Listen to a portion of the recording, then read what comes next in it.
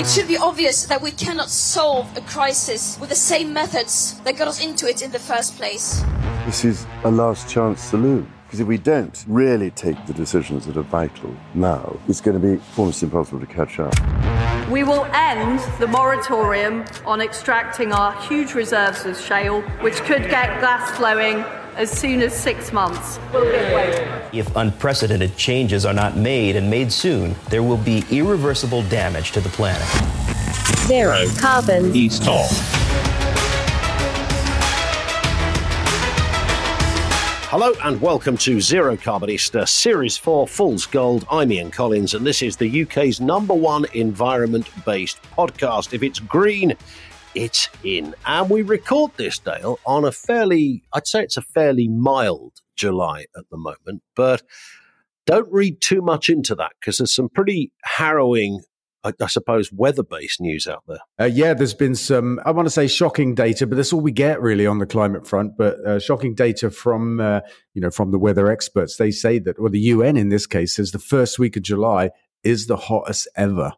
And summer isn't even here yet. I mean, there are some people saying the world is hotter than it's been in 100,000 years, something like 1.2 degrees hotter than pre-industrial levels. There's a point here. We did a debate on the radio yesterday where we had a meteorologist who knows his shit and a bloke that didn't know shit. So, and it was kind of odd because, I understand a journalist has got a right to, that this guy was questioning the meteorologist, but he said, look, we don't just cherry pick one bit here and one bit there. We look at patterns on this stuff, and there are irredeemable patterns that you can't run away from.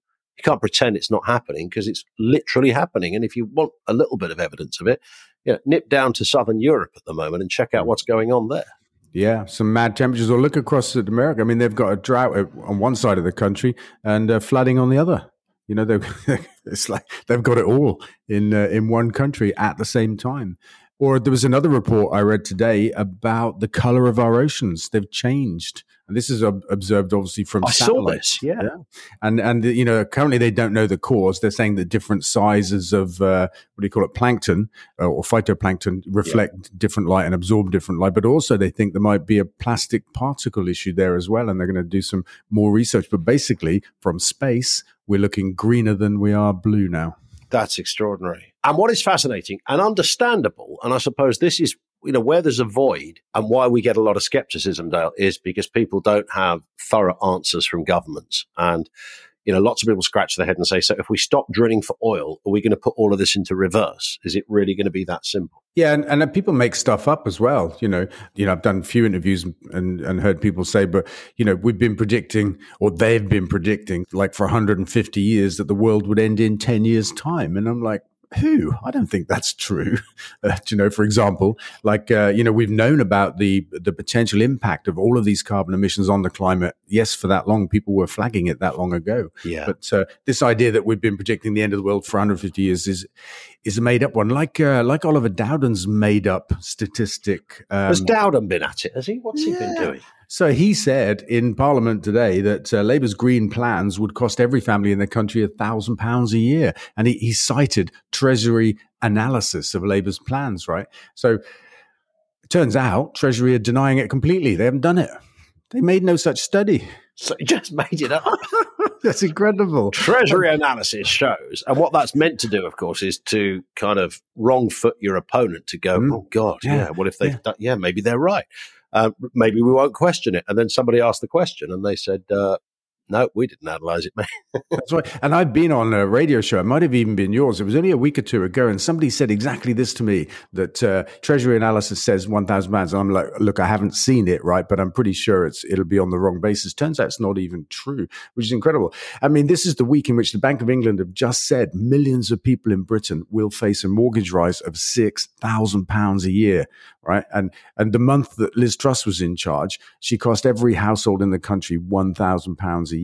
And energy bills quadrupled to cost us all an extra £3,000 a year just last year. They're still twice as big as they should be, extra £1,000 a year. So what's Dowden even doing going into that and saying, oh my God, it'll be so bad with Labour as £1,000 a year? It's like, wow, that's a bargain. Right?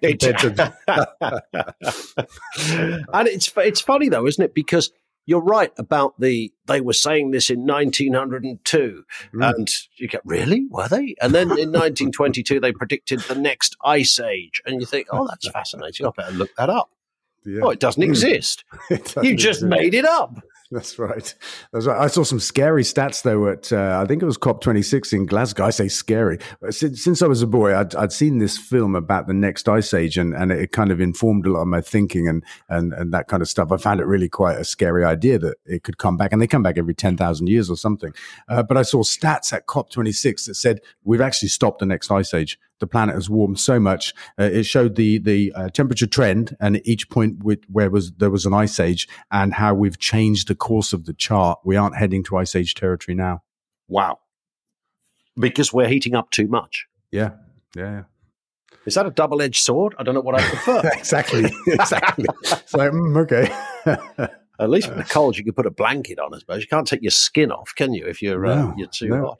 But what an enormous impact to have on the world. That you've changed the course of it artificially. Yeah. Here's a story that sounds as if it's made up, but actually isn't. And that's that batteries could be made of sugar. Yeah, I mean, I love the sound of it, actually. I mean, sugar's known for giving us energy, right? And for like giving us diabetes and rotten teeth and all kinds of bad things. This is about something called flow batteries, where you have two big chambers and liquids in them that flow from one side to the other and create electricity or release it. Well, they do both probably. And they can be used to store and give energy, which is a key part of the smart grid. At the moment, they use a lot of like rare earth minerals and stuff like that. And scientists in the US have found a way to do this with sugar, which is a bit shocking, I would say. I've had a look at the article. I can't find any really great stats in there to back up, the economics, the performance, that kind of stuff. But I love the idea that flow batteries, the size of a football field, could be competing with the fast food industry for sugar supplies. Maybe they drive up the price of sugar, I don't know, so that we have less of it in our fast food and more of it in the grid. Yeah. Is that all right? That'll be okay in the grid, though, won't it? Yeah, can't do any harm there, can it? No, it's better that than sitting in your arse, which is where it shouldn't be, because that's how people die. I don't know where I'm going with that, to be honest. Stop now. Here's a question from Pete, who says, Dale, I understand you formed a new political think tank. Can you tell us more? Are there ways we can help you financially or practically keep up the good work? Nice. Yeah, look, it kind of is that. It's called the Green Britain Foundation. We decided to repurpose it as a bit of a think tank, although not quite as conventional as that. A few months ago, when I decided not to be a politician, not to try and become a politician, but to try and influence politics in a different way. We published a number of studies over the year, and we just decided to get a little bit proper about that, get a bit focused. We're building a bigger plan for the studies that are needed to create a real proper blueprint for Green Britain, which we'll release just before the election. And we're just identifying the studies that need to be done. It's the same place, actually, that we run our Ministry of Eco Education from. And we just got a donation the other day from some bank. They haven't told us how big it is, but it's a bank, right? So it should be a big one. I don't really know. We haven't got a funding channel. So, I mean, I appreciate the offer, but we're just not geared up for taking donations at the moment. But maybe we should be. Elon Musk, your friend Elon Musk, is to launch Tesla Electric as a UK supplier. When I saw this headline, Dale, you were literally the first person I thought of. Not least because of the fact that Ecotricity is something you run, but you had an interesting relationship with Elon Musk. Yeah, not a good one. It's in my book. It was about the electric highway. He wanted to work with us, offered to work with us just before he launched his cars over here. And we signed an NDA. It's called a non-disclosure agreement. Sorry, that means non-disclosure agreement. And under which we gave him all kinds of data about our operation under the promise of not using it commercially against us.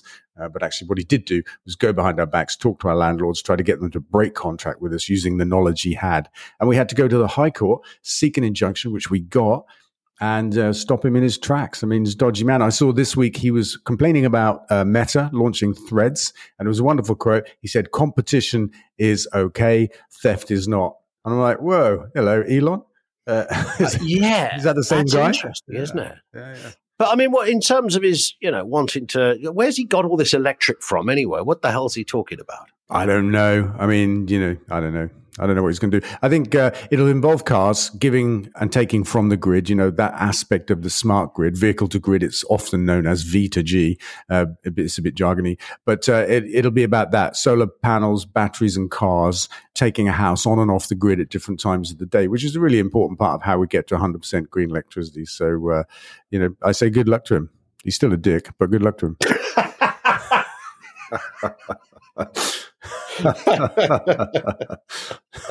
But I think, look, listen, we're all old enough and wise enough to know you don't judge a book by its cover, as my old nan used to say, and all of that stuff. But when I see Elon Musk interviewed, that is precisely what I see, a dick. I don't see really, I don't spot, when you look at somebody sometimes, look, we all dwell on the spectrum somewhere along the line. I'm not making any criticism of that. I don't mean this as a pejorative. It's not even that. You're waiting for the inner genius because you're told there's one in there. Mm. And some of the cleverest people I know are deeply troubled in lots of other ways. He just looks deeply f***ing troubled without the genius. I think you're right. He drew the short straw. He got the looks without the, the upside. Yeah. He's meant to enamor you to go, this is one of those kind of curious, slightly geeky blokes, but underneath that weird veneer is somebody who knows his shit. Yeah. You suddenly go, actually, I don't think he does. No, he makes cars and he does well. So he's a long way from being a genius. There it is. Yeah. If Elon's lawyers are listening to this, we love him. We think he's amazing, a great businessman. He's done wonders for the world and for social media. If they're not listening to this, he's still a dick. There you go. Hi, I'm Mike Graham from Talk TV, and I've been asked to tell you about green issues in a new book called Manifesto. It's brilliant, apparently. Do you believe in climate change? I don't. Do you believe we all need to find a greener way of living our lives? No, I don't either. I think it's all a load of guff perpetuated by loony lefties and eco-zealots hell-bent on causing a nuisance. Do you believe we're all killing our beautiful planet? No. Neither do I, but I know a fellow who does. His name's Dale Vince. He's so convinced he's written a whole book about it called Manifesto. The Battle for Green Britain. It's part memoir, part handbook for changing the world and shaking it up, apparently. I won't be buying it, but you can if you want to waste your hard-earned cash. It's $4.99. Pretty cheap, isn't it? You must be wealthy as hell. According to this script, it's available now from fgr.co.uk/shop. This from Victoria says, would you lock in a fixed tariff for your electricity right now, or do you think energy prices will continue to fall? Oh, I was going to look this up, actually, just to give precise advice. Prices just came down from the 1st of July. They will next change on the 1st of October. This is under the price cap regime. And I think we're going to see another slight fall on the 1st of October. Then the last prediction I recall was that they may rise in the winter, but not by very much, and through the winter, and then maybe come down next year. But what I can say is that the changes now are quite marginal. Probably won't make a big difference if you do lock in or you don't lock in, but I do think there will be a drop in October. But that's it. That's all I got. Well, that's good, isn't it? There's good news here. It's going down. It's worth just saying that energy prices right now are twice what they used to be. So it's roughly £2,000 a year instead of one. So we've got a long way to go to get back to where we used to be. Yeah. I think I told you this before. When I first bought my first house, my direct debit was £20 for my electric and £20 for my gas. I thought you were going to tell it to me in shillings. This is in like the late 90s. This isn't like that long ago, really, relatively speaking. That's crazy. Yeah. Yeah, that's a bit mad. The head of COP, the words of the head of COP. Yeah. There's been a lot of fuss about this bloke just because he leads one of the biggest oil companies in the world, somewhere in the Middle East. And he was made president of COP. And you can imagine what that did to, people on the climate side of life. They're like, WTF is going on here? And all kinds of arguments were made like, oh, no, but he's on the inside. He's the right man to lead it, and change everything. So the headline's fabulous. He says, it's inevitable that we have to give up fossil fuels and it will happen. Read the article. And he says, but we can't just turn off what we've got until we've built what we need. And it's going to take a long time. It's called a transition. And for a reason, he says it's going to take a long time to get to this place where we stop fossil fuels. And this is the biggest bullshit going. And this is the current argument of our government, and a lot of people in the world of energy and climate, they've gone from a place of climate denial, actually, or dither, to a place of delay. They say, yes, we get it, but we have to slow down the transition because we can't afford it. Well, this is what Matey from Shell said, wasn't it, the other day? And he said it would be dangerous, in fact, I think, or something he did. And Rishi Sunak went further. He did. Rishi Sunak said the same thing a few weeks ago. He's saying, I think he said it would take 2 or 3 decades, this transition, which is wrong. We can do it in 10 years in electricity. And the idea that what this guy said, the head of COP, president of COP, that we can't just turn off what we've got. Nobody is saying we should turn it off. As I said on Question Time, it's about turning one thing up while turning the other thing down. That's a transition. Yeah. We're at nearly 50% on our grid now. We've been doing it for 20 years. We just got to carry, another 10 years we get there. So it kind of infuriates me to read certainly the disconnect between the headline and the article, but what this bloke is saying, he's arguing for business as usual for oil and gas companies, and I don't like that. Jim on Twitter says, will you be signing copies of Manifesto at WOMAD? Well, there's an interesting question. I hadn't thought about it. I definitely can. I think we bring some along. I think we took some along last year, actually, and gave a bunch out. We'll do this. We did. We had loads of them there, and some people were going, I want to buy your book, and then you went... Right. I'll just give them away. And she gave away like about 1,000 books, I think. Your publisher thinking, what's he doing? Don't give them away. I remember because lots of people were coming up to me for a signature or something and saying, can I pay you? Please, can I pay you? And I was like, oh, look, just give some money to the next homeless person you see. And they liked that. It was nice, right? I'm really looking forward to WOMAD, though, this year. 29th of July. It's a Saturday. I hope the weather's going to be nice. And do you remember last year, we kind of sat there and there was already a really good crowd there from the off, which was nice. Mm. And then about sort of 15 minutes in, you and I are chatting away and I looked around. There were like 10 times more people just suddenly kind of convened. It was a big old crowd, wasn't it? This is how Chesney Hawkes feels on a daily basis when he gigs. I don't know who that is, but I'm just going to laugh. But look, come on, you remember Chesney. Remember this? Do you recognise it now, Dale? Nope. No, I still don't. I think I'm Next glad. question comes from Claire. That's why you never presented the old grey whistle test, isn't it?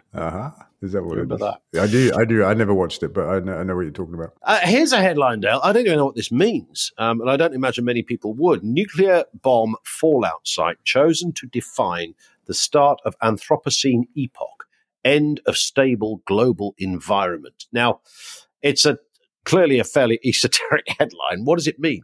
Yeah, it's interesting. We've talked about this a few times in this podcast for over the years, and geologists have been kind of theorizing recently. I say recently in geological terms. Yes, very recently, a couple of years, that we may have entered a new epoch where the impact of man on the geological record could be found.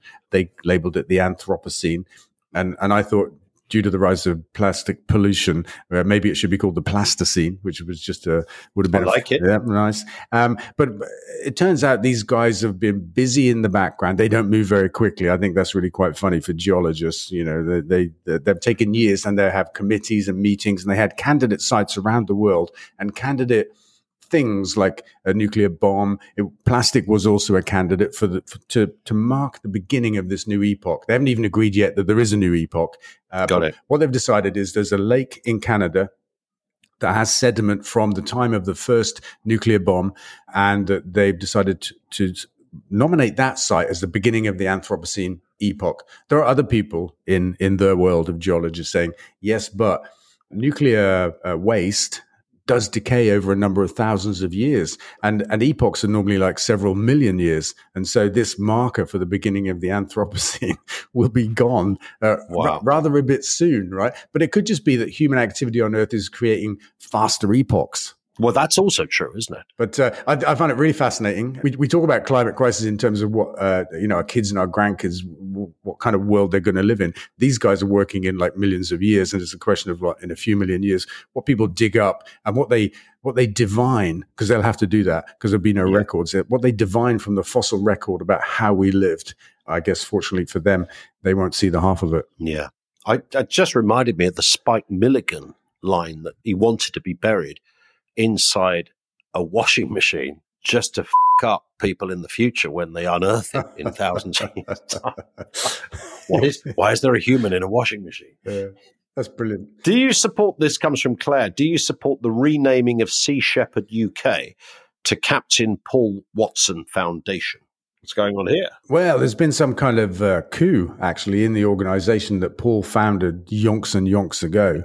And the board of Sea Shepherd US have basically kicked him out, taken over the organization, declared Sea Shepherd is now a scientific organization doing research, not protest. Rather left him out in the cold, but some elements of Sea Shepherd Global were controlled differently and more independently, and they've kind of gathered around with Paul to create a new organization. So there's still a Sea Shepherd in the world. They're in the Faroe Islands right now, trying to save dolphins.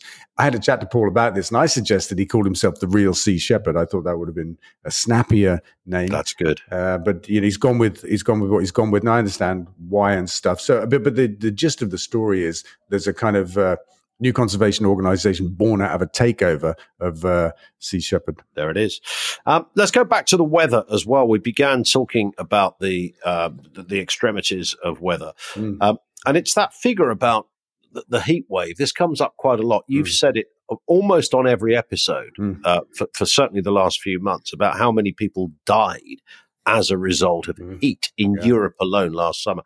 And there's a kind of revision of that figure now. Yeah, that's right. And I've been saying it in every interview as well about Just Stop Oil and all that kind of stuff, because the point that I make is that there's a greater harm in the background, the climate crisis. A little bit of disruption to your commute or to cricket or tennis really is nothing compared to the people that are dying. And one of my favorite examples was much closer to home than just the global 4 million figure, was that last summer, 40,000 people died in the heat waves across Europe. And I got that figure by collating the reports of European governments. It's a rough figure, roughly 40,000. It was slightly less. And I used it all of the time. Julia Hartley-Brewer, bless her, said to me, that's just not true. You made it up, right? But I hadn't made it up. Now, somebody that's how they roll, right? Not me. Somebody has done a study, and it was published this week, and it's not governments of Europe this time.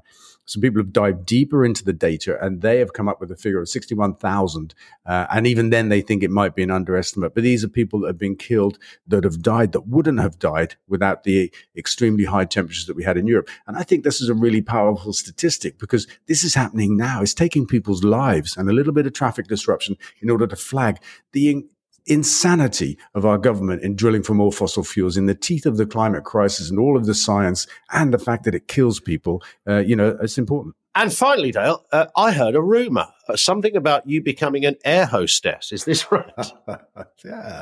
Yeah. So I've said it a few times. We're going to launch an airline, an electric airline. I've said it on this podcast and in a couple of interviews. And finally, check the news on Monday, people, and you will find that we've done it. The world's first electric airline. Get out of here. Serious? Yeah, I'm super excited. We're not flying yet, but we've formed the company. We're getting the license to fly. We've found the planes. We've got the technology pathway to convert them to electric. So it's like it's an upcycle. We're not going to build new planes. We're going to convert existing ones, and it'll be a national carrier, up and down the British Isles, and it's super exciting. And just one last thing. What excites me the most about it, I think, is that flying looks like the last frontier. It looks like the unsolvable piece of the puzzle in terms of how we get to live a green life without having to give up stuff, namely flying. And most people are put off making any changes because they think they can't make all of the changes, and they still want to fly. So we've cracked it in cars, in food, in energy. We've got all of the answers that we need. We've now got the answer in flying. It's not just a massive air balloon, is it, by the way? No, the proper planes. Just wanted to check, that's no outside toilet or anything. Good to hear. Dale, we will speak in a week. Nice one. Looking forward to it. That is it for this episode. Don't forget to follow this podcast from your podcast provider so that you get each new episode automatically. Leave a review there too. And the really important bit is to follow Dale on social media, twitter.com/DaleVince, facebook.com/DaleVince, and on Insta too.